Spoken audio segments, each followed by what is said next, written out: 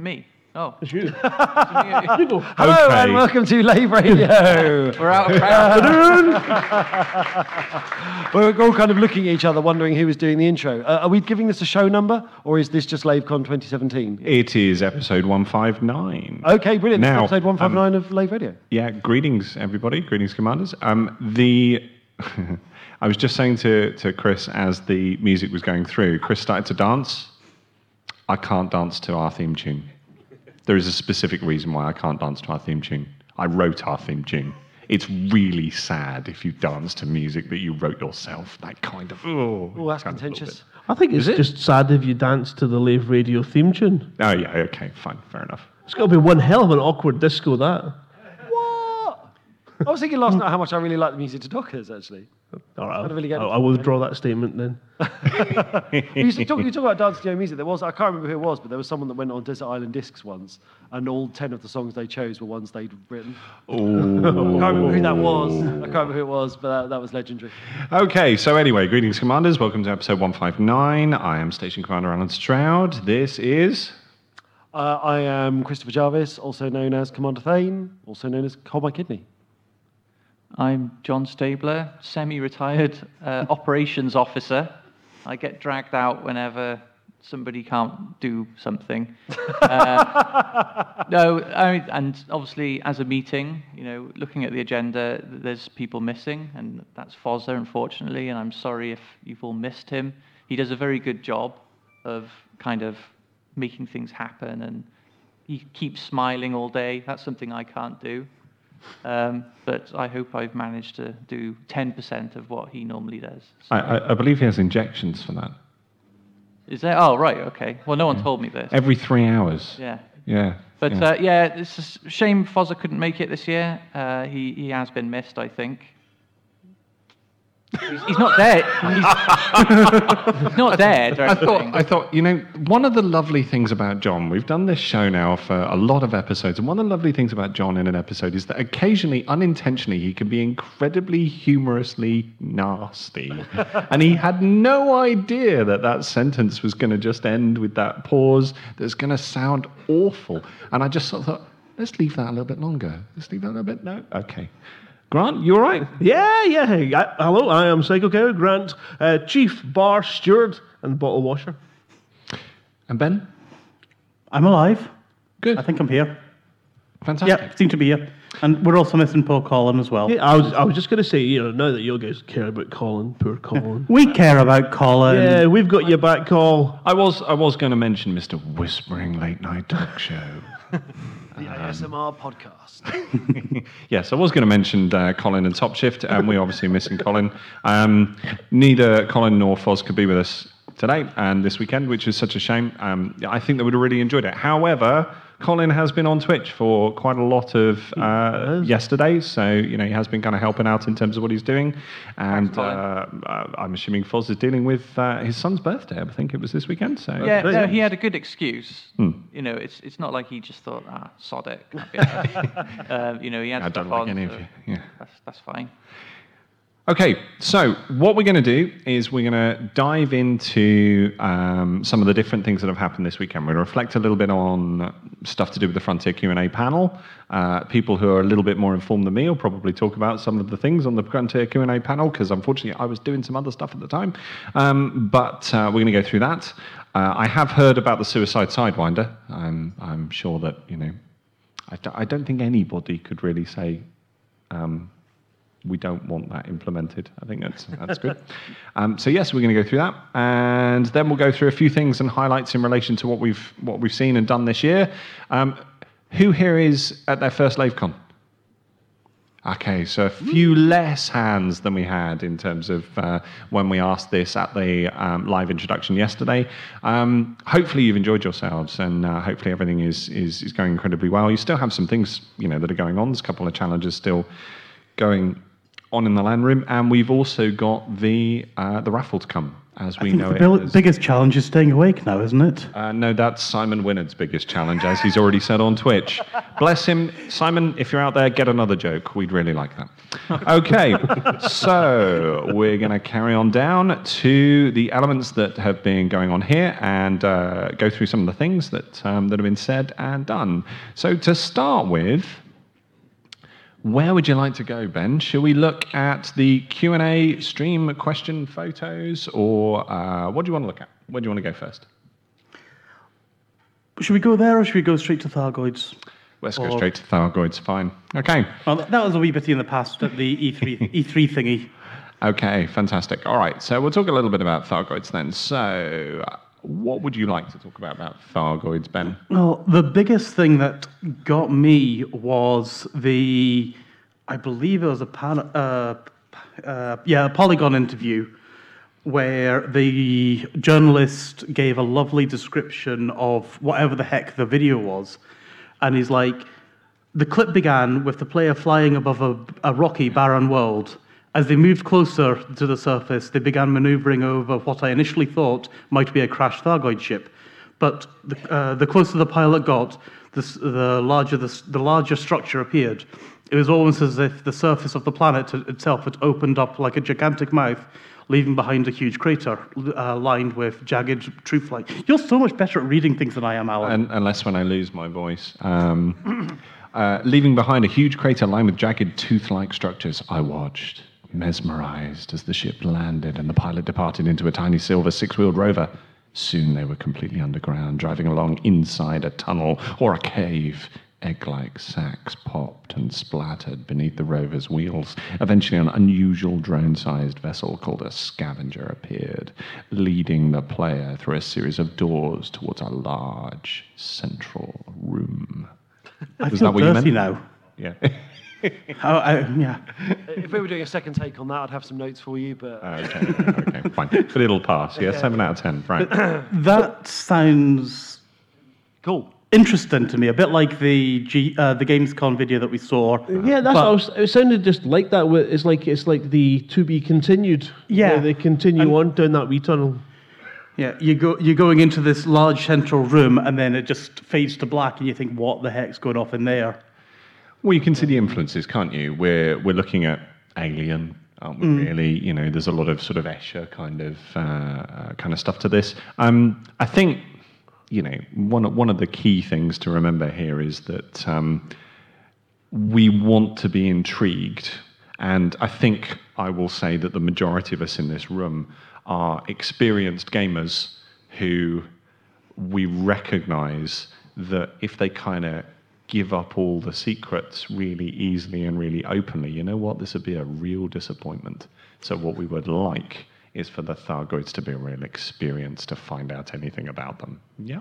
I think that's you want it to be a trial, you want it to be testing, but ultimately you also want it to be rewarding, and you want it to be, there to be information, there to be tangible things happening that you can learn about, find out about, and really have your imaginations fired by. And this is, let's face it, even if there are other aliens out there, this is Frontier's biggest card. They are, maybe when Elite Dangerous came back and when Elite was out there before, maybe you were hoping for a Cobra Mark III, tick. Maybe you were hoping for a Coriolis, tick. Maybe you were hoping for hyperspace, tick. Maybe you were hoping for beam lasers, tick. Maybe you were hoping for all of those different things, generation ships, something else. The Thargoids are a big thing. They are a big component of what this vision was and what this vision is. And we've got something in terms of what's there, but it's got to tease us. I remember talking to Mike Brooks about Thargoids back in Cheltenham Spa 5 years ago. It's just that experience that first commander must have felt, other than having to change his clothing, when he experienced that first hyperdiction. That's what we all want from that game. We all want a unique, frightening but exciting kind of experience. And I think that's the challenge they face, because if it becomes or it feels routine, then it loses that kind of threat. And you see, as you get hyperdicted, you do this on your keyboard, you press those keys, and then that's you on your carry. It becomes this side effect that is just there. How many people had players of Elite, original players of Elite? Hands up, please. Thank you very much. Okay. How many of you had a witch space encounter that you did not plan? Yeah. Okay, right. Okay. How did you feel? I think they died. Okay, Yeah. good, right. So, there was an exploit to turn on the witch space encounter. Okay, there were two ways you could do it. There was one by maneuvering. I think, you had to set the hyperdrive and kind of go straight up, didn't you, or something. And there was a key code cheat that you could do to make your hyperdrive malfunction, depending on which version of the game you had and what have you. Not that we recommend exploits. Well, They catch up with you. But with this one, 33 years later, I don't think anyone's going to touch you on the shoulder if you go and boot up your CPC 464 and decide you're going to. Anyway, right. So the point here is that moment is what we're looking back at. That is, if they can touch that moment, if they can give you that experience, and remember, you're all older, you're all wiser, you're all set in your ways, you're all comfortable, you've all got, all these different things, and you're looking back on that experience through an image of nostalgia. You're remembering it as that moment of your youth. You're not remembering the fact that you just wiped your nose and put it underneath your desk while you were busy setting up your hyperspace, or that your mum had called you for dinner and you were 5 minutes late, or something else. You're not remembering that bit. Is this therapy time? Yeah. Obviously, that was Get what off happened to your me. chest. Yeah. Am I? Is it? Yeah. Is it too early in the podcast? Am I allowed to start being cynical yet? Or Too early. Yep. It's too early, is it? No, Okay, no, all right, zip. fine. So there is a moment there they have to recapture, and I think that's a tough order, because we're a blinking demanding crowd. We are fiercely loyal, but we are a demanding crowd. One thing I will say, that presentation yesterday, and the fact that I've been here this weekend, I've been amongst all the community. I've had a great time, and I worked my proverbial behind off to have a great time. I haven't been playing for quite a long time. I'm going back in. The reason I'm going back in is because you can kind of have that perspective of some of the updates, you got to a certain stage, these updates were in, these updates weren't. If you can kind of take a bit of time off and then go back in, you can see how much further it's moved, And actually, I'm really looking forward to going back in and getting to grips with it. You've not been in since Passengers, have you? 2.1. Yeah. So He's I gonna be got stuck in a station. I got in a buggy, drove around once, got in a buggy, drove around, and got in a parking garage and couldn't get out. Yeah. And that was my last Elite Dangerous experience. So I'm still stuck in a parking garage in a buggy. The thing about the Thargoids, though, the sense of scale that they've got, they're so much bigger. Those flower ships are ridiculous. Is that enough of a sort of threat to you? Are they going to bring in ships that are even bigger? Well, I've heard from just random conversations, people mentioning these things might be scouts. So if this is their equivalent of like the Asp Explorer or the Asp Scout, what the heck's their equivalent of the Anaconda? You're going to have to fly down their throats and choke them with your T9s. So open your cargo bay up and swallow, right? How many has anyone else in the crew had any kind of alien encounters? Well, this is what I wanted to mention. This is what I wanted to mention, and I am going to be cynical. I'm not going to be too cynical because Frontier have been absolutely brilliant this weekend, and the whole panel yesterday was amazing. Frontier's support and vision for the game this weekend was incredible. But what I do want to say is, this is me, like I'm under my rock, because you guys, I like to play on my own. I don't really like other people all that much, and that's not true. But the thing is, you're talking about that moment from Elite where you make first contact with the Thargoids. Because of the way the original Elite was played, you can go back and play the original Elite, and you can still have that first encounter moment. Now, all these moments we're talking about, because this is a multiplayer story, and because those things are out there and they've happened, those moments are gone. If you play Elite Dangerous next year, that moment's gone. You're not. Hang on. So you're talking about have you had any alien encounters? I will be completely honest. If I was just playing Elite Dangerous, and if I wasn't involved in this community and I didn't come to LaveCon and I didn't watch videos online, you all are playing a totally different game to me, because the only alien stuff I have ever seen in Elite Dangerous was when I did the buckyball run and I saw the alien crashed ship. That is it. And the reason I want to scale back my cynicism, because I think 2.4 looks absolutely amazing, and my hope is that there will be Thargoid content that can affect each and every player, not there being another thing which is going to play out online and actually bears no relation to the game that I have installed on my PC. Yeah, that's. No, I just want to put that out there, because I think it's a valid point that I'm concerned that these great moments, a bit like when we talk a lot about live role playing. In live role playing, because it's like theatre, something incredible happens and then it's gone forever, and it's only there in the memories of the players, and you can talk about it and it was an incredible moment. But you can't invite somebody in and say, "Hey, come and play this LARP because this great thing happened," because it won't happen again. I think there's a point. If Ben's not coming in on that, you're not coming in on that, or I can come in on that. Go in. Yeah, cool. Dot. Yeah. Okay.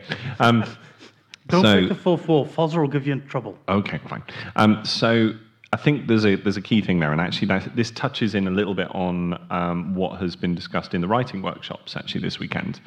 When you're writing fiction, if you write science fiction and you write space combat as describing exactly what space combat is, it's as boring as anything.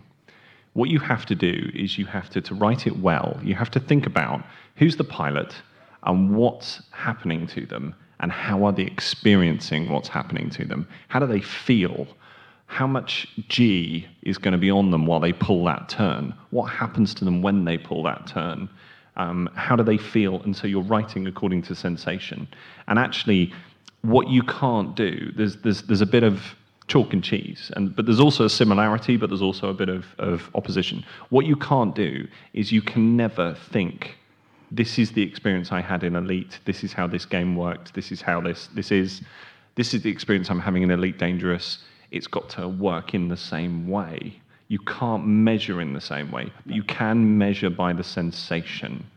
And that's the point, is if they can capture that moment. And I've had that moment in other games, right? You know, that oh my God, this has happened. You know, I've had that moment in other games. The scariest game for me, I've said this before, I think in some of the podcasts, the scariest game for me, if anyone played Myth, The Fallen Lords, I was playing on headphones at 3 a.m. in the morning, and my squad of troops who I got into my village, and I was supposed to rescue everyone, and in the village it's midnight, and you can hear the ambience of all the, the night birds and what have you, and my soldiers get in the village and they go, "Hey, there's no one here."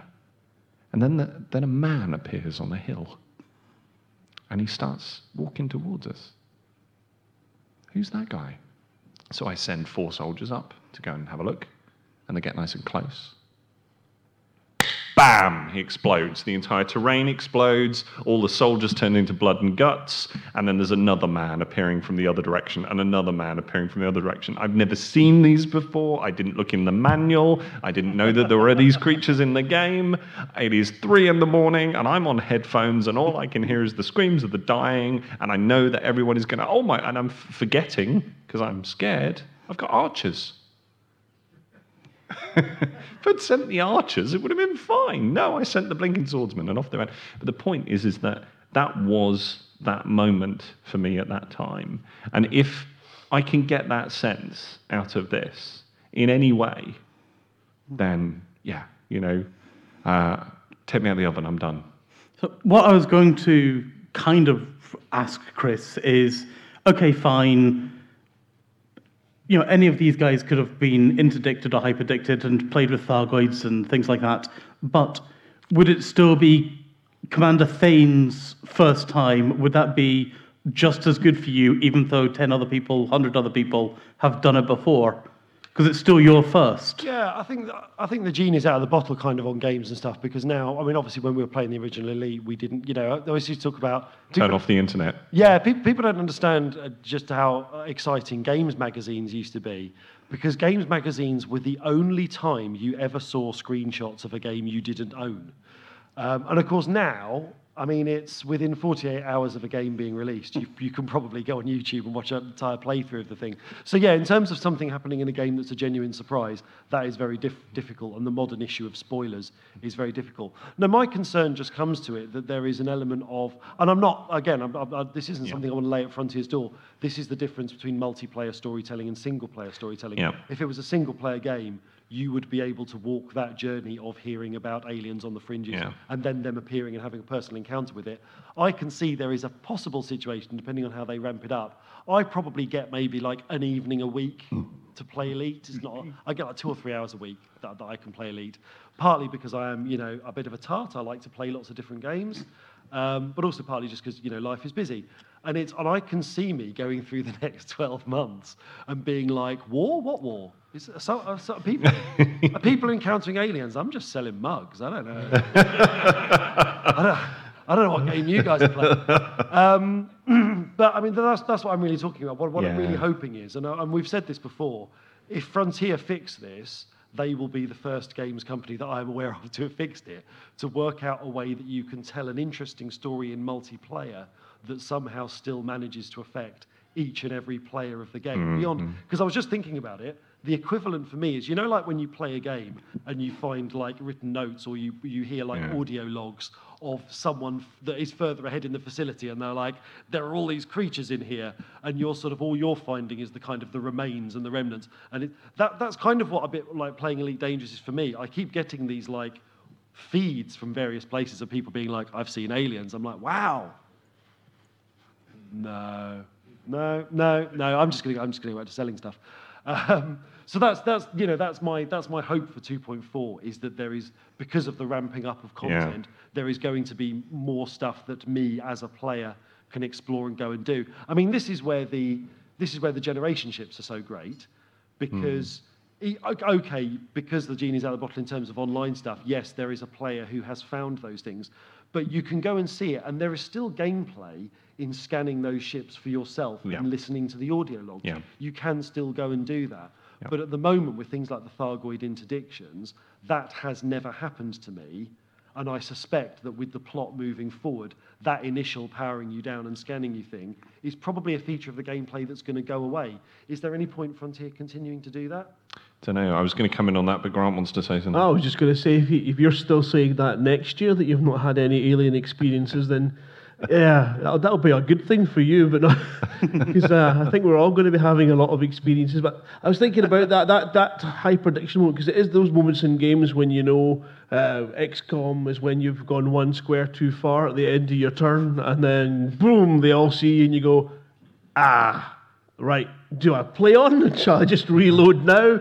And in Elite, it could be this simple that high prediction scenario becomes the unknown trigger of fear, because you don't know what you're going to land and see. Well, I quite liked, actually, if I remember, when you did your YouTube videos on Kerbal.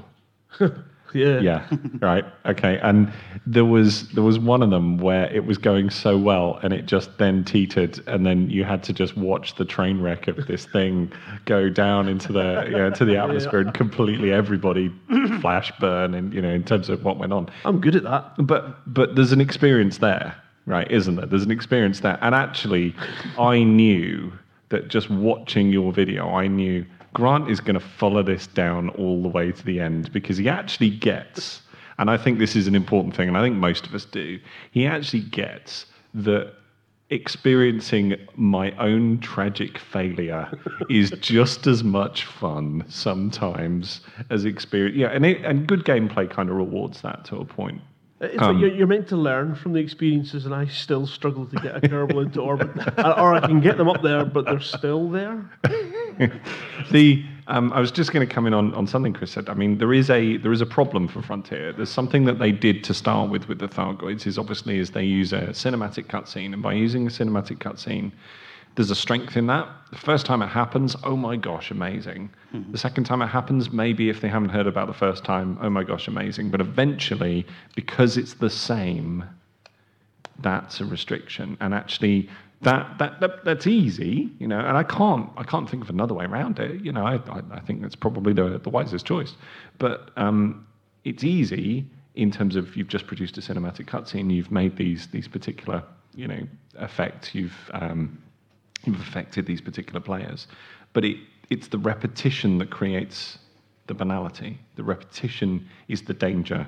And actually, if you can find a way to fix repetition, but that's almost something they've struggled with all the way through, because they want to make the game out of procedural generation, which actually the biggest bugbear of procedural generation is repetition. So your library has to be diverse. If your library is diverse, then you see less of the repetition in terms of what's there. Well, I mean, I think that's improved a wee bitty with the most recent Thargoid encounter where they're coming in at the barnacles. And yes, it's kind of still a cutscene, but you're able to interact with them a little bit more.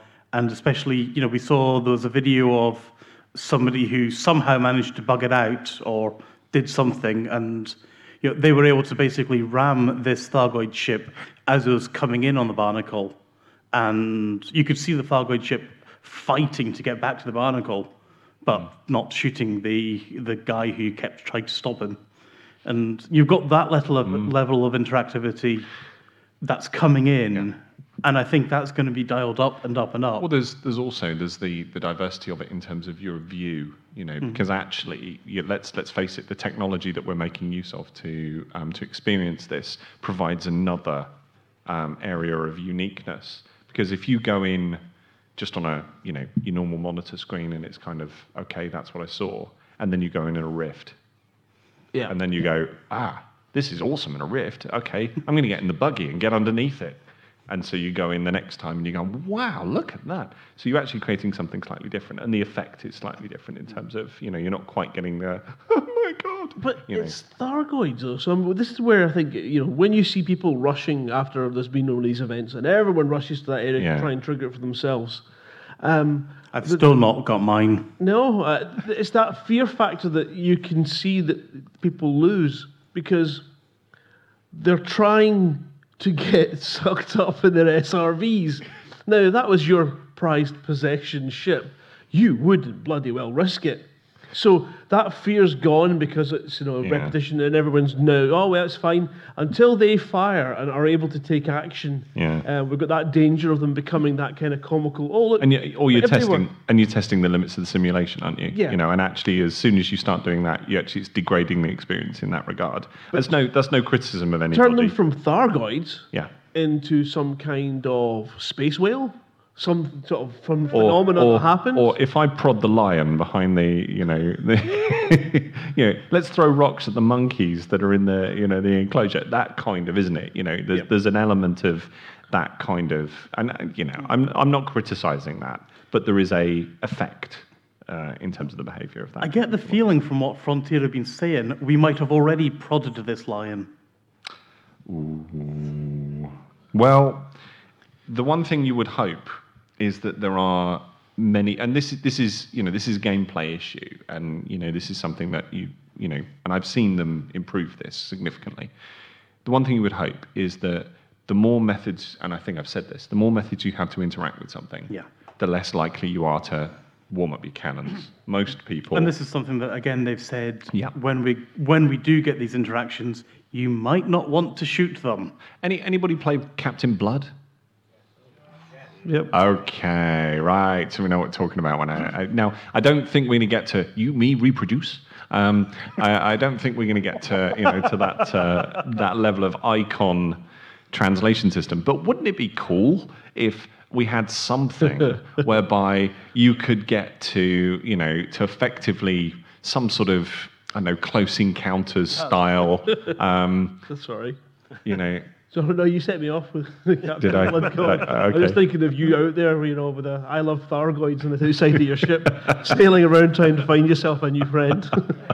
Well, the thing is with Captain Blood is you flew off to all the different places to try and find out something from these aliens, and of course they all had particular different characters, that they all had different languages, and you had your symbolic language board with your words. And you went, and you tried to get this conversation going, and of course this conversation would go round in circles because you weren't giving them the right connection in terms of what's there. Remember, this is on an 8-bit computer, so they didn't have much to play with. And so in the end, you get frustrated. And it was like It was like a text adventure where, you know what happens when you get frustrated in a text adventure. Start typing swear words, and either the person who's written the text adventure has gone, well, they won't do that, and so nothing happens, or you get, as you did with Perseus and Andromeda, which was start typing swear words. May the gods strike out your tongue, So every time so it obviously databased the swear words to make sure that you get banged up in a cell in the Quest for the Golden Egg Cup. If you swore, the first time you swore, you get banged up, but if you dug the floor, you could get out. The second time you dug the floor, it said, looks like there's some rock there now. So you were then just stuck forever. You had to restart the game. Moral conditioning. I know. They used to do it with fairy tales, and now they do it with rocks in floors in computer games.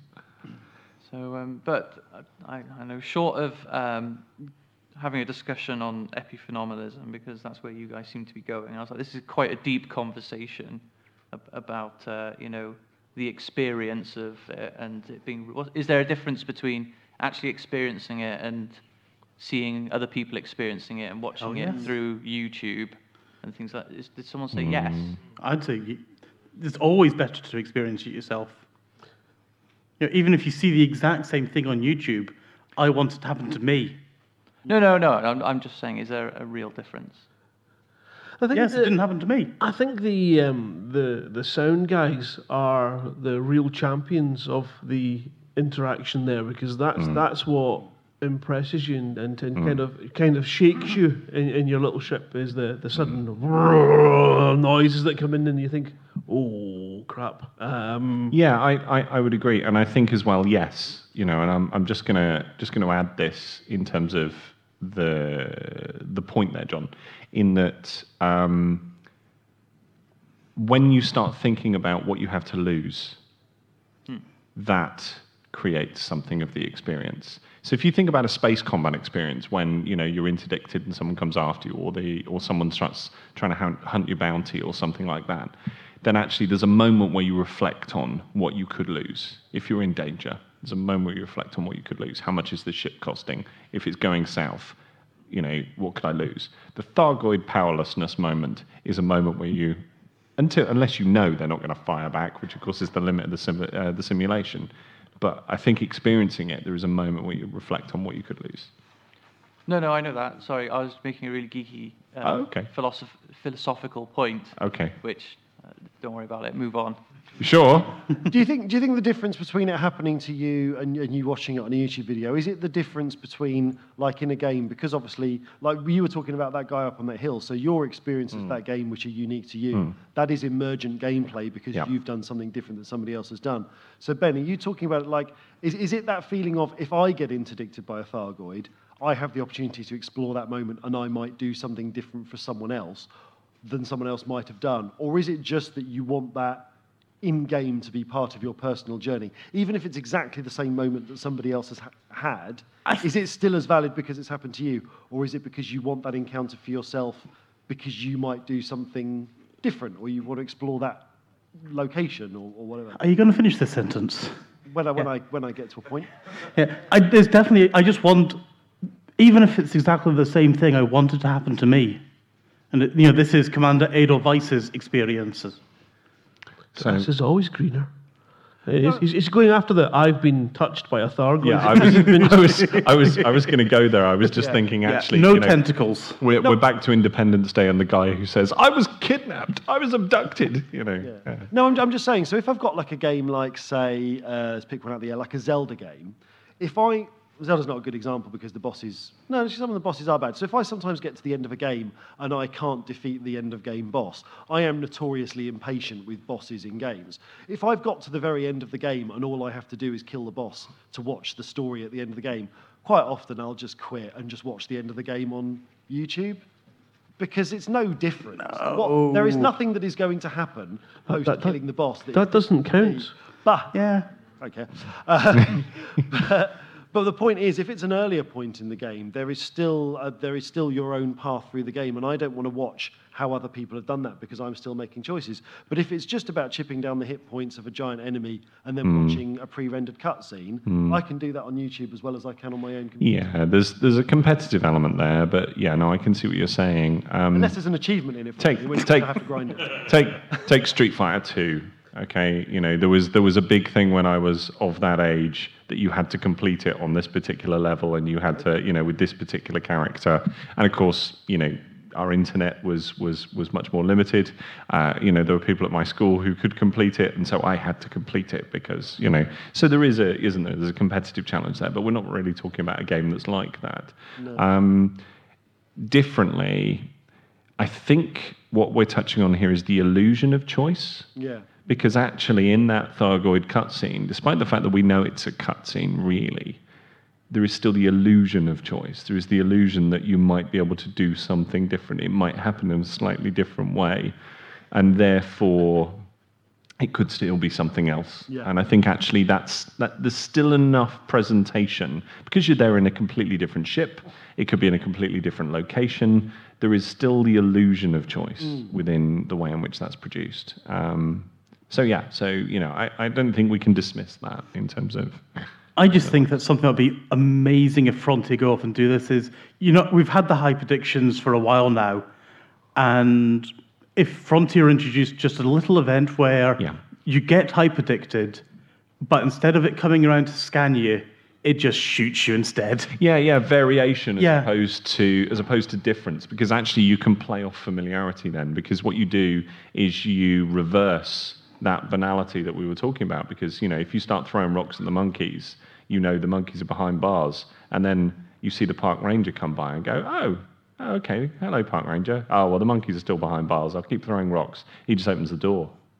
Even if it would kill you, but you get attacked and your heat starts going up, and it's like you start getting a barbecue on your hull or something. Yeah. So what you do is you're actually playing with the gamer's expectation, because the gamer's expectation has become sort of locked that this will only occur this way, and then it doesn't occur. I just think that'd be so funny if they do that. So is now a good moment to say that was the first bullet point on the show notes?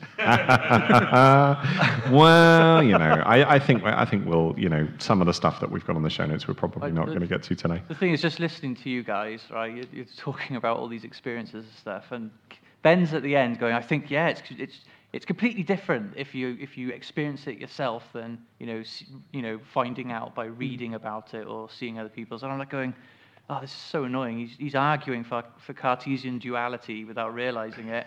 And I'm thinking, can we just move on? I'm overthinking this. Okay, all right. So let's do that. Right. I've lost my show notes. Okay. It's powered off. I don't know the password. That's because password. The stuff that I was actually really excited about. Sorry, the stuff that I was really excited about in the Frontier panel. Actually, I was really excited about the announcement, which they sort of pitched for Explorers, and I get why it's for Explorers, but I actually think it's a really cool feature. Frontier confirmed that they were bringing in limpets, which you'll be able to deploy to repair your hull, limpets, which is very cool. And one of the things they mentioned about it, which I actually did, and this was the first thing that occurred to me when they said it, was that it's not just about Explorers. If you're like in a combat zone and you have to bug out to let your shields regenerate, why don't you just buff your hull a little bit while you're rebuilding your shields as well? That's really cool. That's awesome. That was my takeaway feature. Not only that, but you've got your healing beams for engineers. Could your healing beam ship also be firing hull limpets at you mid-combat? My healing beam ship had all its modules stripped. That's a joke. I don't have a healing ship, but no. But yeah, there is obviously that as well. And the other thing they pointed out, and obviously this isn't for all of us, this is for fuel rats, but they're suggesting that maybe fuel rats could double up and be hull rats as well. That's cool. Hull rats, yeah, that works.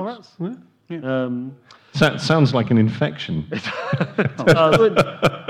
We're still waiting for that kind of neutralization of the pirates versus the unarmed traders. The they're now not quite so super ships, but I think I've got it. Yeah, they were talking about changes to the bounty system, which should make the piracy thing and then player killing different.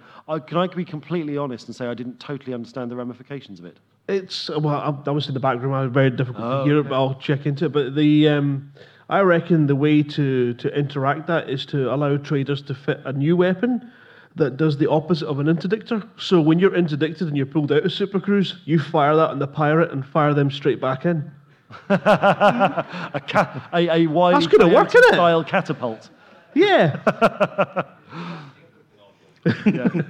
Although, just to get on my soapbox about this, but I remember back in the days of the DDF on the forums, they were saying, come up with, remember the weapons DDF? And they said, let's talk about weapons.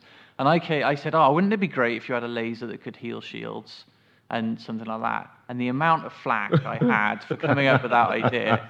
This isn't World of Warcraft in space, man. Healing shields, how ridiculous. But it's good that they took it seriously. Yeah, absolutely. Someone was listening.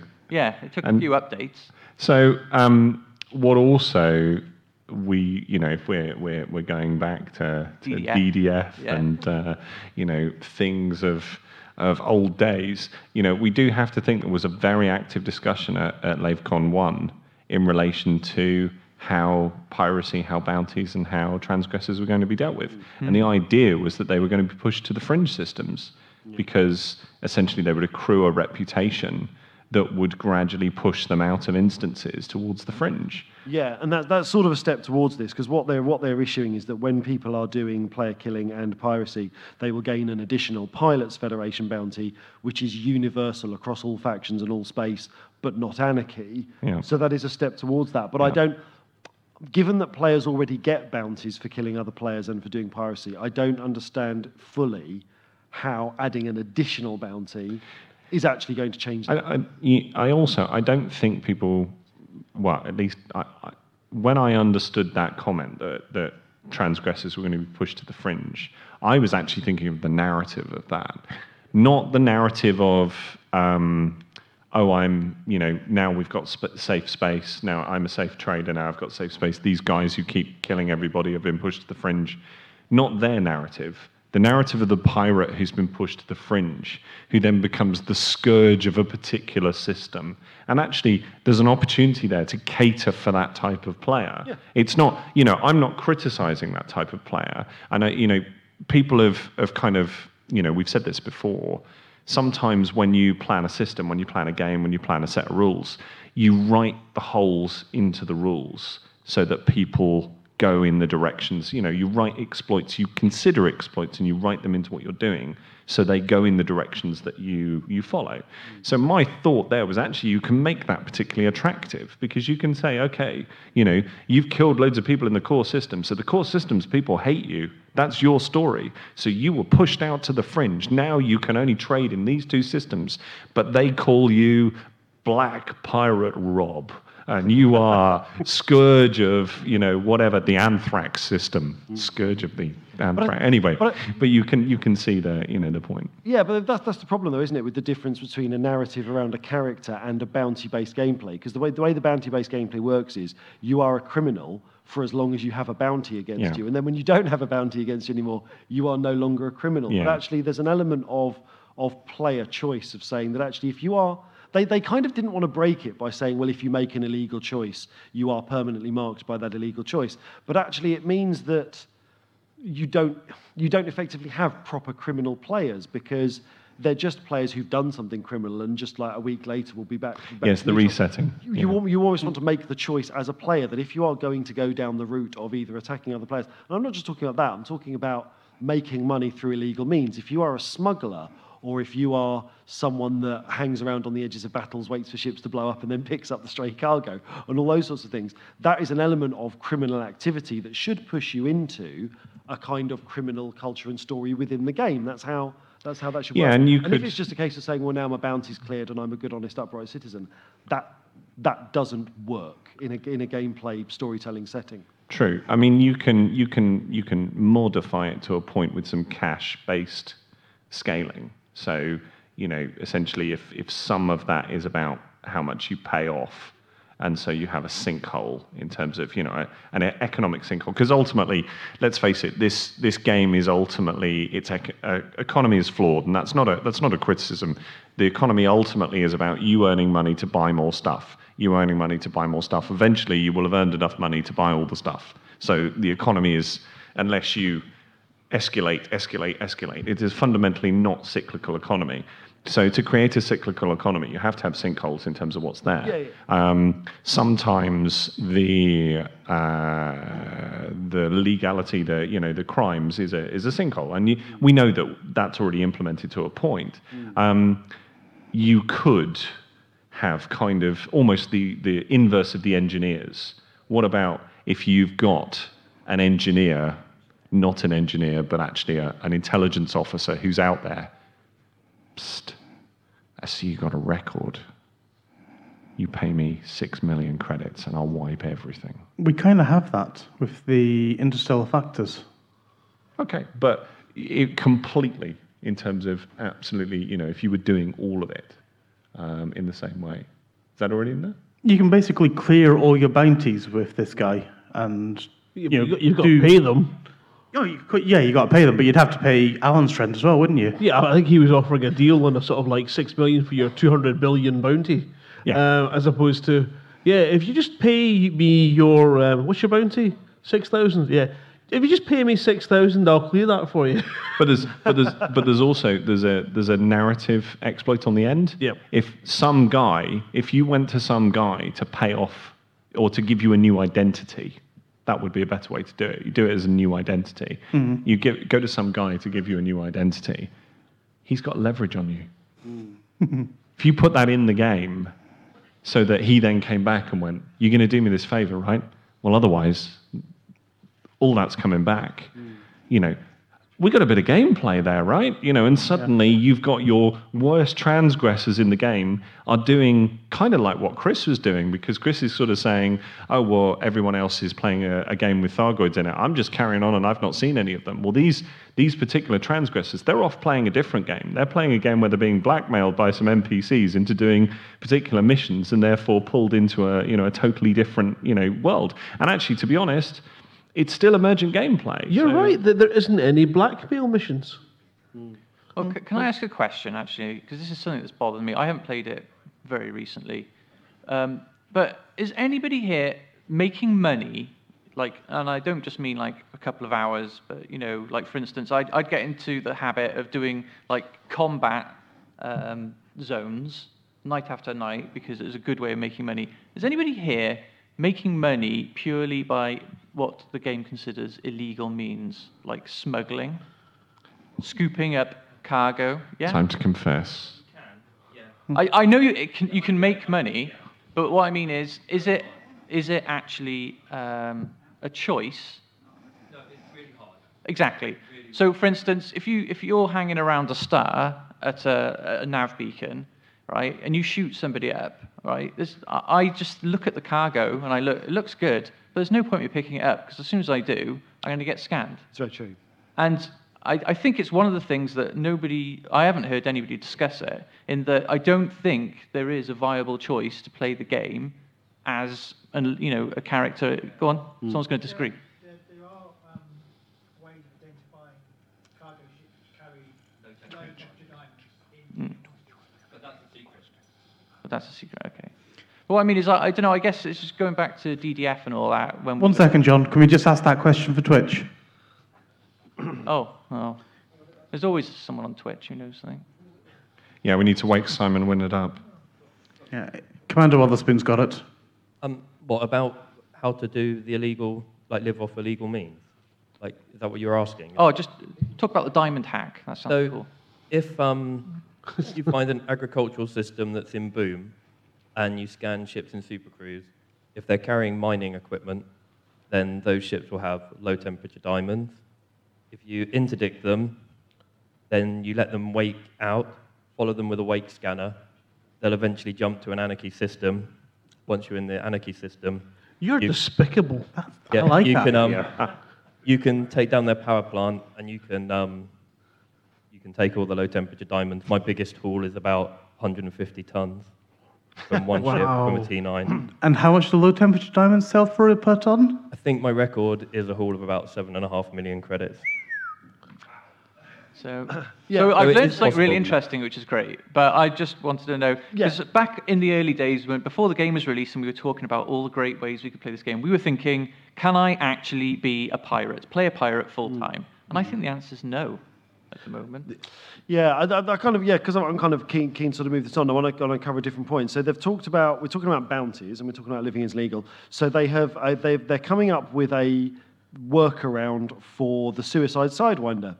Which I know we have had people asking on the Facebook, what is a suicide sidewinder? So this is the exploit people know about, where you have a bounty against you. Rather than losing your expensive ship, you pick up a cheap sidewinder, and then you say, I'm here, shoot me, kill me. That clears your bounty, and then you can get back into your kind of nice ship. What I was going to say is, though, when we were talking about this business of making a choice as a player, I think one of the issues about the legality is, once your bounty is cleared, all you have to do is die once, and your bounty is cleared. Now, the reason, if you look at, obviously, if we're looking at things historically, the reason you apply a bounty to a person is because you want that person dealing with, wanted, dead or alive kind of thing. The thing with the bounties in Elite Dangerous is it doesn't deal with the person, it just inconveniences them. Now, what would happen, I don't know what you guys think of this, what would happen is if your bounty was cumulative and dying didn't clear your bounty, you were always a criminal with a bounty set at you at a certain level. Any player who kills you claims that money. The more of a criminal you become, the more of a valuable target you become. You become an income source for other players, and you have to fly in such a way that they can't find you. And then that's where you're talking about pirates then inhabiting dangerous systems where they can form a pact with other pirates, because maybe if you're a criminal, you can't claim bounties or something. I don't know. I'm spitballing here. But this is my point I'm saying, is that it becomes a choice to be a criminal, not clearing your bounty because you've been blown up in any kind of ship, but clearing your bounty, say, like each individual bounty lasts for, say, a month. So the more criminal stuff you do, you're a massive target, or you have to lie low for a month and wait for people to forget about it. The only worry there is you have to get rid of the pirate circle jerk, which is, hey, look, we've all got bounties, let's all claim on each other. That's valid. So Pete, you could argue about saying just get rid of bounties get rid of clearing them by death and have them just disappear over time. Or you have to take jobs or the authorities in order to work your bounty off. Or you go to your sleazy guy who wipes you out. Yeah, we want the sleazy guy who wipes you out. But I'm just sorry. Yeah, it's interesting. Let's Pete, move on. Was there a question, Pete? There was shaking head at the back. I want to know what the shaking head was about. Obviously, didn't agree with my point. So I understand what you was on about the pirate circle jerk, but I'm glad. Is there a way to claim certain bounties but not others? So yes, your bounty does accumulate, but somebody who's already killed you doesn't get the same bounty again. Tricky. Or if you've died, your bounty doesn't then go to the next person. So one pirate with 2 million credits can't go around and say, hey, I've got 2 million credits. That's the circle jerk. It's a complicated. That is a complicated. Yeah. It's a difficult one to do, because if you've got a genuine bounty hunter, then if you've got someone who's a repeat offender, they may well be that they're bounty hunting in the system where that guy always seems to try it on, it's one of those things. Once you're back to trying to regulate behaviour, stuff starts to, once you're trying to use hard rules to regulate behaviour, stuff starts to fall apart, because you end up with contexts that work and contexts that don't work.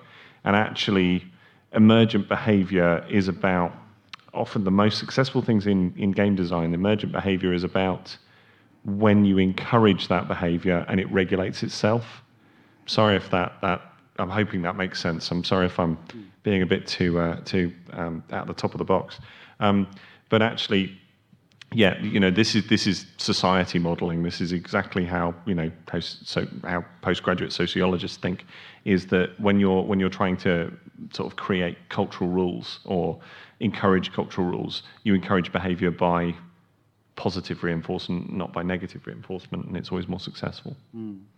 I do just want to move things on, because we are Sorry, very I was getting into MIT studies and pain on rats. It's good. Another exciting thing for the Frontier panel for me, this is very exciting, and instead of now picking up cryopods and just taking them to a commodities market to sell, you will have a search and rescue contact who you can take abandoned pilots in pods and be a search and rescue pilot. That's cool. That's really cool. That's cool. I have literally nothing cynical to say about that. Is that a pod rat? Gameplay.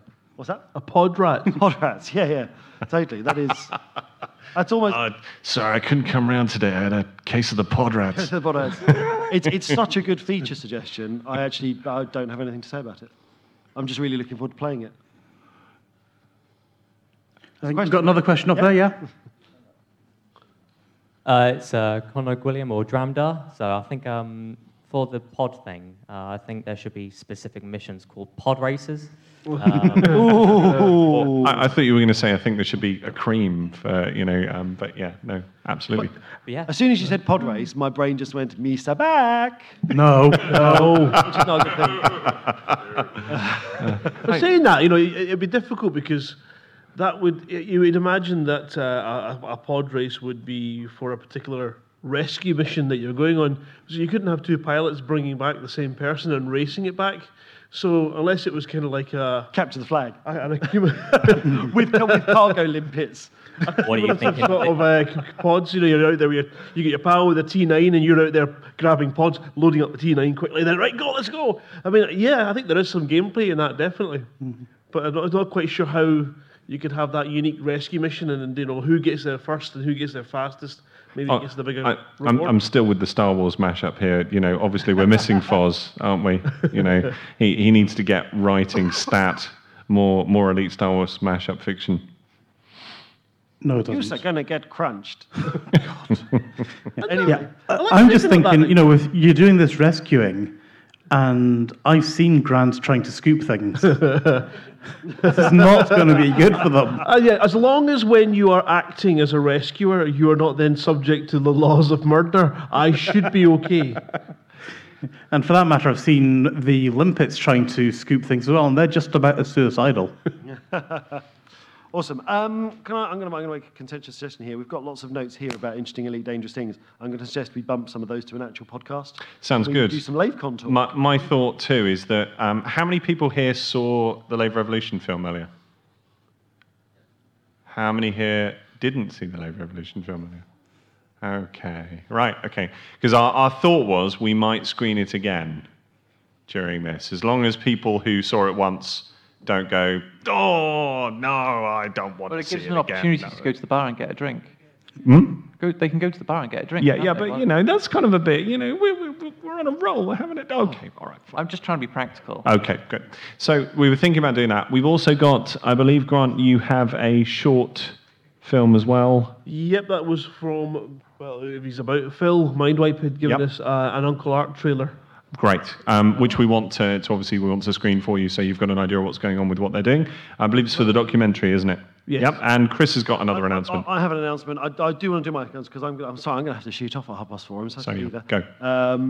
But depending on what are you doing with the Lave Revolution film, are you going to show it? Because I think we will. On balance, as long as people are happy and I don't receive any scowls, and if you're desperately unhappy with me about it, obviously you can beat me up outside later.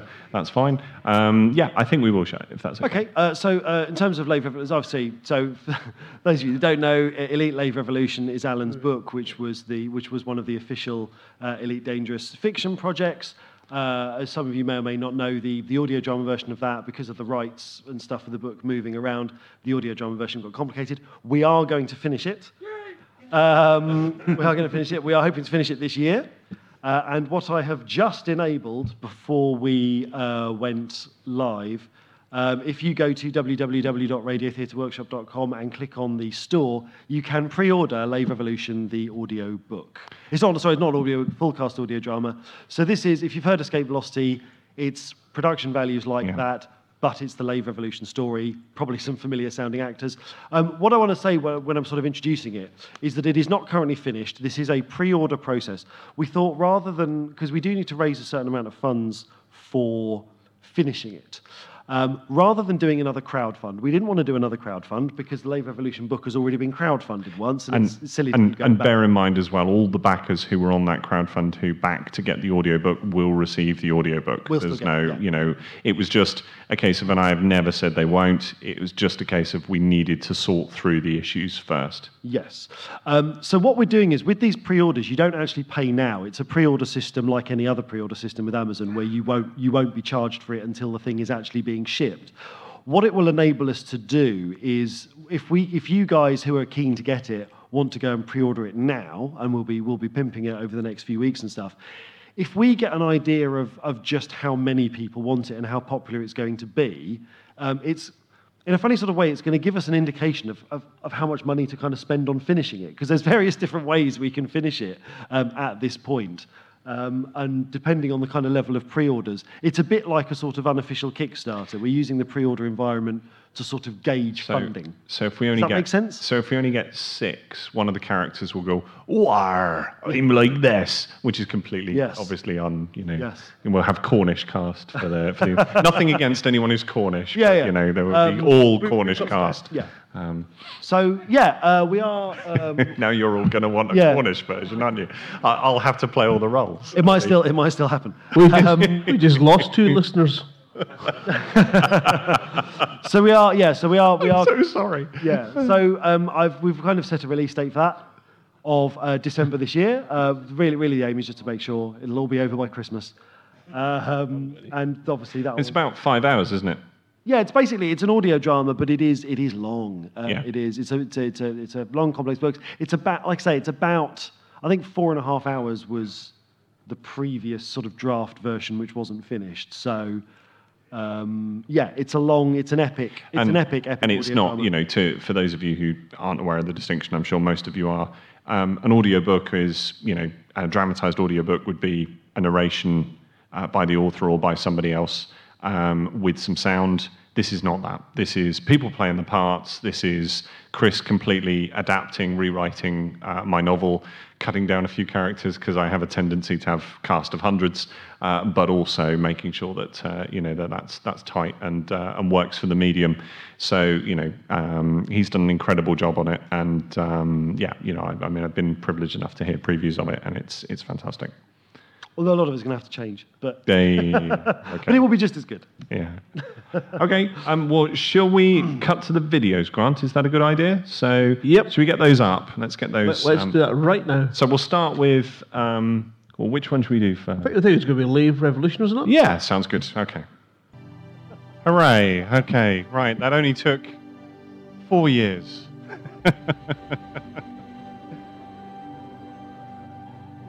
So. Before we move on, can we get the volume down of the music a little bit? Is that okay? Brilliant. Okay. So before we move on to some of the other bits and pieces, can I just say the reason this got here, the reason it got finished, is because of Chris Walton. Okay. So for those of you that don't know what happened, I essentially, as part of my Kickstarter, I promised a stretch goal in relation to doing a short film. That short film is a tie-in to the book. It fits as part of the book. It doesn't tell the whole story of the book. It's just a story of a couple of people who were, on the planet of Lave and were involved in what was going on whilst some of the stories of the book happened. Most of the filming was completed actually in 2014, and it's taken that long to do the post-production. And Chris absolutely stepped up to doing that. So I'd made a decision very early on this wasn't going to be my film, this was going to be an opportunity for 1 or 2 of my students to be able to do something tied in with this mythos and tied in that would give them access to a larger franchise than they might necessarily be working with. Marcus did the direction. Marcus did all the production shooting and then handed over the material to me. I think when he graduated, or it was after he graduated, it was sort of 2015. And then at that point, I was able to get it to Chris a couple of months later, and he has just been fantastic. Actually, no, I think it was 2016 I gave it to you, didn't I? Yeah. So it had taken a year, in 2015 to 2016, it's actually taken a year to basically to be able to get it into a state that we could start to work on it. And Chris has put it together. So absolutely all plaudits and kudos are deserved by him. Not by me. If that encourages you and you want to go and buy the book now, then fantastic, then please do. But certainly all praise should be to Chris and to the folks that did the recording and the other bits and pieces to help him. I know that some of you contributed to the in-game footage. Thank you so much. I know Peter did. Thank you very much. And to the others that do. And also, Kareem played Hans Walden, so we had a nice bullet shot in the head, which is great. So our plan, yes, I'll answer that. Our plan for you to be able to get this so that you can access it and watch it, it will get posted up on the Lave Radio site once we have taken down LaveCon and had a bit of sleep. Chris is going to sort out getting it online, and then we're going to we'll connect the link across to the Lave Radio page, so you'll be able to go straight to the Lave Radio page, and it'll be one of the posts on the panel, and you can just go and find it from what's there and everything else. But yeah, again, I hope you enjoyed it. Thank you so much, Chris, and thank you to everybody that contributed to help. Thank you.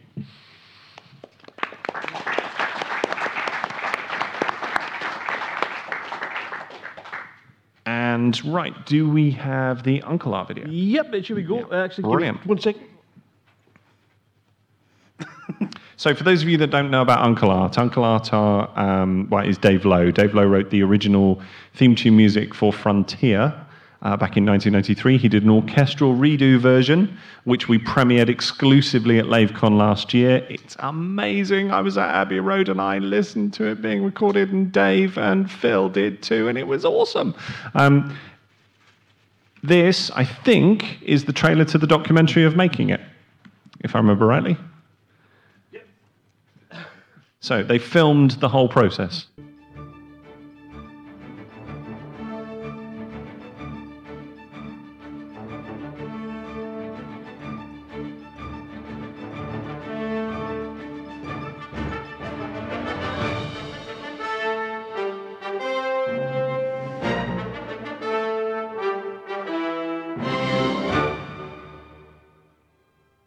The premise was to produce music the way I wanted to be able to do it in the day, if I was able, and that's what we're doing.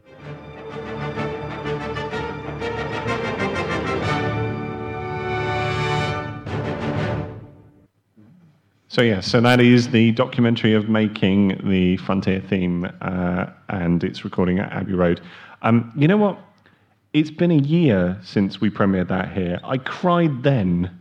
And I'm crying now. The sound that came. Yeah, I'm crying now. It's just awesome. And I write a lot of music. I wrote obviously the stuff for Lave Revolution and other stuff. I wrote a lot of of synth music at times. There is nothing like when you get a real orchestra. No. And it's something that hits you in the feels, and you get a real orchestra. There is nothing like it. It's lovely. It's made my night.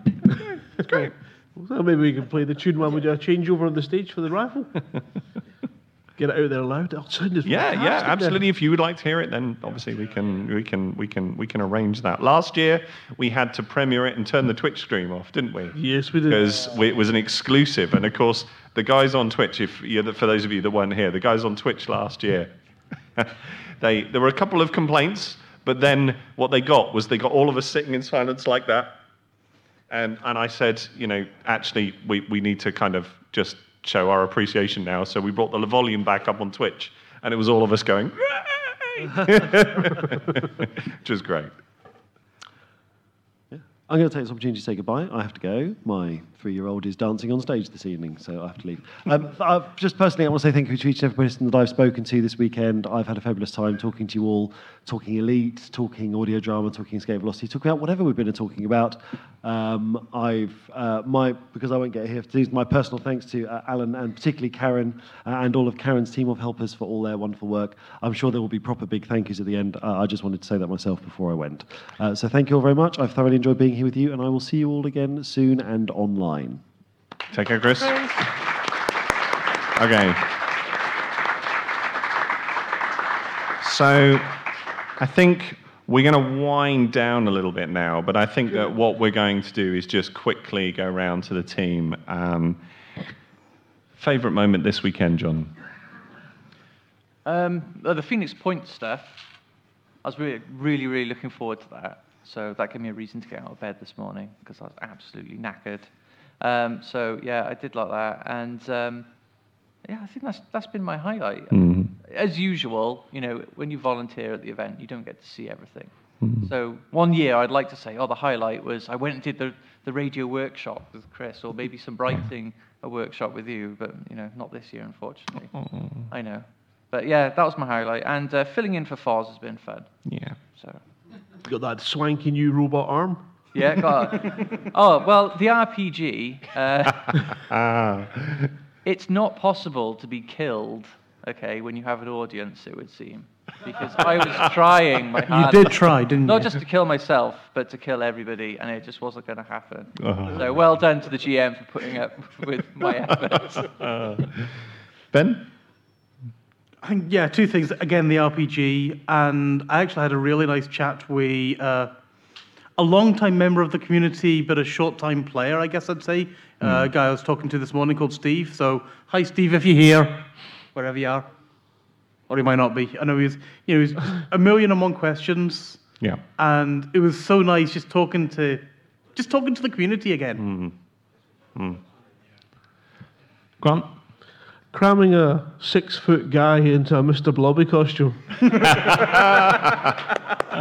It was sharply undone. All that enjoyment was ruined as Hober got out of his and into a nappy. That was the low light for me. But Frontier and the way that they interact with us is always a highlight. And of course, Trevor and Simon singing corner for a Drabble song. Yes. I think for me, and you guys know, and we've kind of, we've shuffled around this year a little bit. I have to say kudos to Ben and to Chris and to Colin and to Grant in that they've stepped up and taken up most of the show for the last few months. Certainly John's in semi-retirement, which he completely acknowledges. Foz doesn't have as much time. His life has changed. And to be fair, I've struggled. My enthusiasm struggled. And I think the thing I didn't anticipate, which is really nice, is that I feel more enthusiastic. I actually, and that's sounds a little bit sort of cynical, but a lot's happened in 4-5 years. A lot's happened, and it is nice to have come here, run this weekend, and don't get me wrong, when I say run, I mean Karen ran this weekend. To be here and do all this and kind of almost feel like you're at the petrol station and you've just topped up your enthusiasm and your keen filter.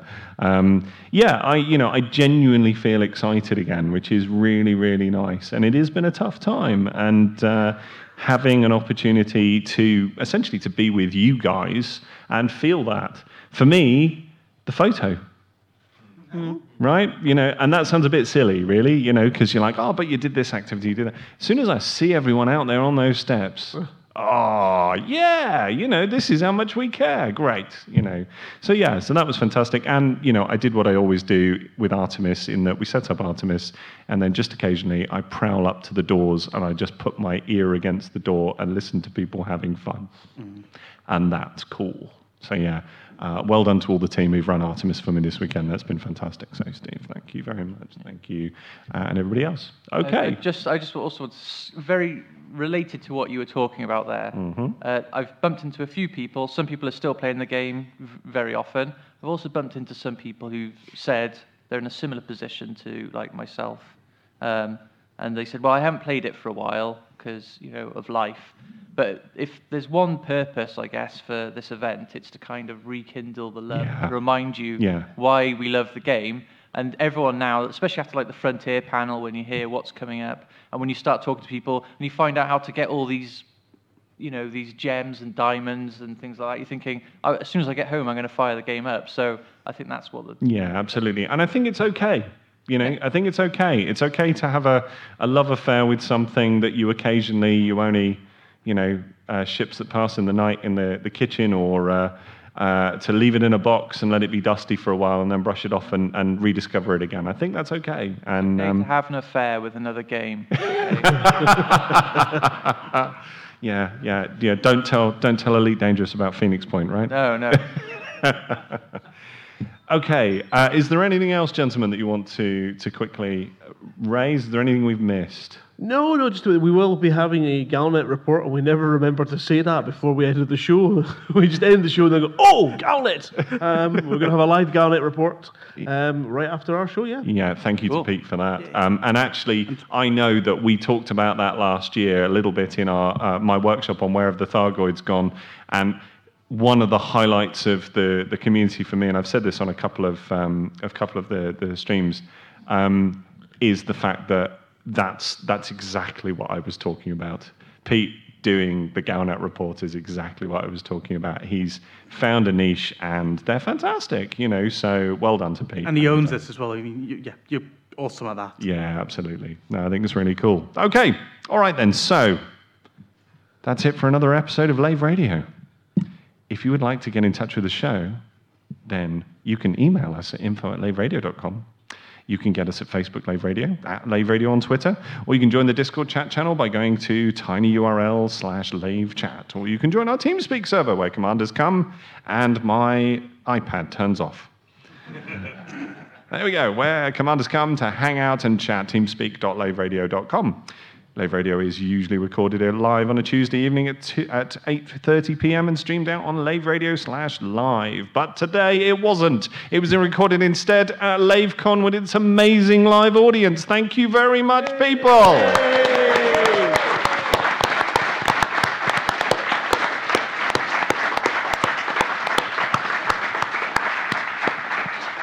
So the next thing that's going to happen is the raffle. And after that, until next time, fly safe. And if you can't fly safe, then be a pirate, because apparently there's a career in it. Yeah, right? diamonds, yeah. Yeah, sounds great. Fly dangerous. Thank you very much.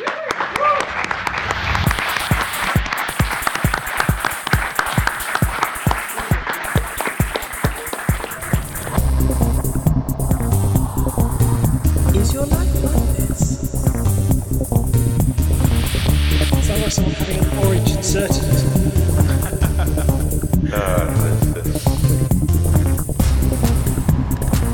Need a safe word. Space can be low.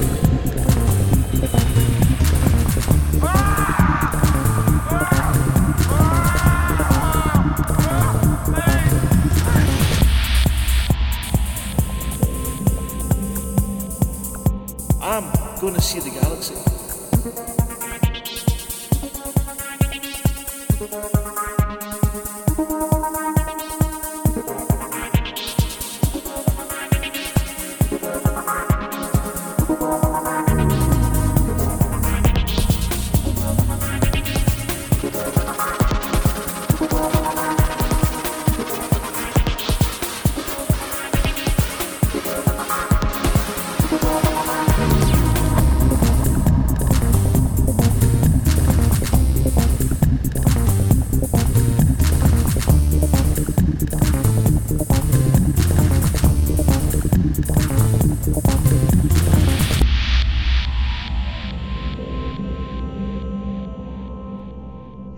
Damn it.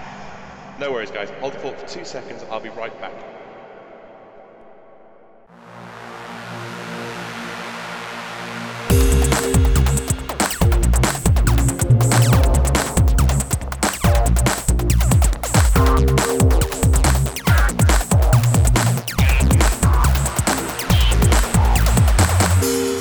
Galnet News Digest, 25th of June, 3303. We read the LaveCon news, so you don't have to. In this week's news, Galactic Federation must try harder. Pilots Federation to get tough on rogue members. Explorers do it by themselves. Pilot slavery outlawed. And keep the Star Lube coming.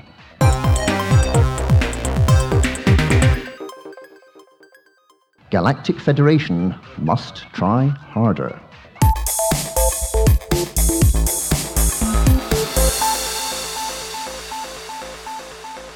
A report on the recent Thargoid encounter that was prepared for President Zachary Hudson has been leaked, and it reveals that the Federation military is in a sorry state.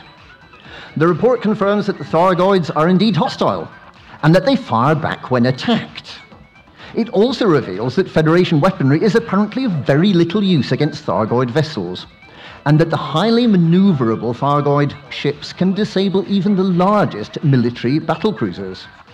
The Federation report makes a mysterious reference to Thargons, although the context does not make clear what they are. Alliance sources have commented unofficially, questioning whether the Thargoids are indeed hostile. There have been numerous occasions where Thargoid Sunflower ships have completely ignored human craft, or briefly pulled them over to the side of the hyperspace bypass to check their pilot's license and wish them a good day and a safe journey. One Alliance source suggested that shooting at Thargoids might not be the best way to judge if they're hostile. However, the Federation now has its crayons out and is working on concepts for weapons that might be able to take on the Thargoids.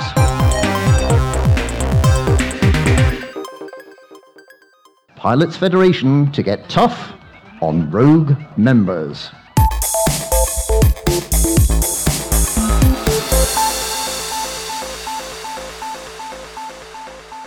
The Pilots Federation has revealed that it's planning to introduce bounties for commanders that shoot at other Federation members. I don't know why we didn't think of it before, a spokesman said. We're going to introduce a bounty system that applies across the homeworlds, except, of course, in those few lawless systems where the Federation has no representation. In related news, the cost of fines applied during rebuys is being adjusted to reflect the value of the ships used during a crime spree. The days of the suicide winder may soon be over. Explorers do it by themselves.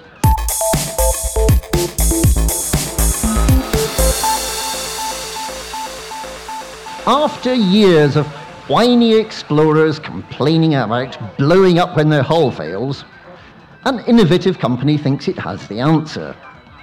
Autofield maintenance units are useless for repairing a hull because they can't get access. According to Cantabrigian Developments Limited, the way to approach this is from the outside. They're working on a new hull repair limpet that'll be able to attach to the outside of a ship's hull and repair it while the ship is undocked. The benefits to organizations such as the Fuel Rats is immediately obvious, and wings of assault vessels may be able to repair each other after a battle, but the benefit to explorers will be the greatest, as they'll be able to repair their own ship using the drones. This should make the neutron star highways much safer. The only part of a ship that still needs a visit to dry dock is the power plant, and a solution to that problem still seems a long way off. Pilot slavery outlawed.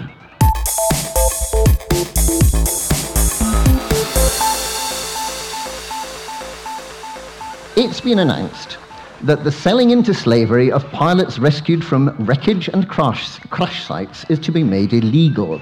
It's become accepted practice that occupied escape pods can be sold for a profit in commodity markets, the galaxy over. What happens to the poor occupant after that is often unclear, but it's believed that some of them end up working in data slate factories in China. A plan is underway to appoint search and rescue contacts in every station. This will allow commanders to turn in escape pods in the sure and certain knowledge that the occupant will be resuscitated with care by trained professionals and will be rehabilitated and reunited with their families at the earliest opportunity. However, shooting occupied escape pods is still good sport and will remain totally legal. Keep the Starlube coming.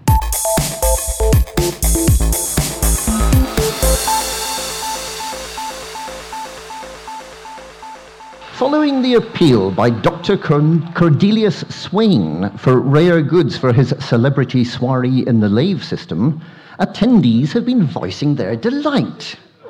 Well, I was looking forward to the Azure milk, said one delegate, but I really wasn't expecting quite so much onion head.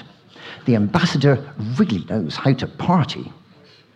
Other rare goods imported for the event included a rather nice floppy Momus Bog Spaniels, MEDB Starlube, which is always handy if you're getting on particularly well with your dinner companion. And Fruitus Cream, which comes in handy a few days after you got on particularly well with your dinner companion. The most interesting rare good, however, was Honesty Pills from King Gateway. There's nothing that makes a party go with a swing better than a good old bit of honest, straight talking. And by the way, Ferrero Rocher are particularly horrible chocolates. And that's this week's LaveCon Galnet News. Galnet News, we read the news so you don't have to.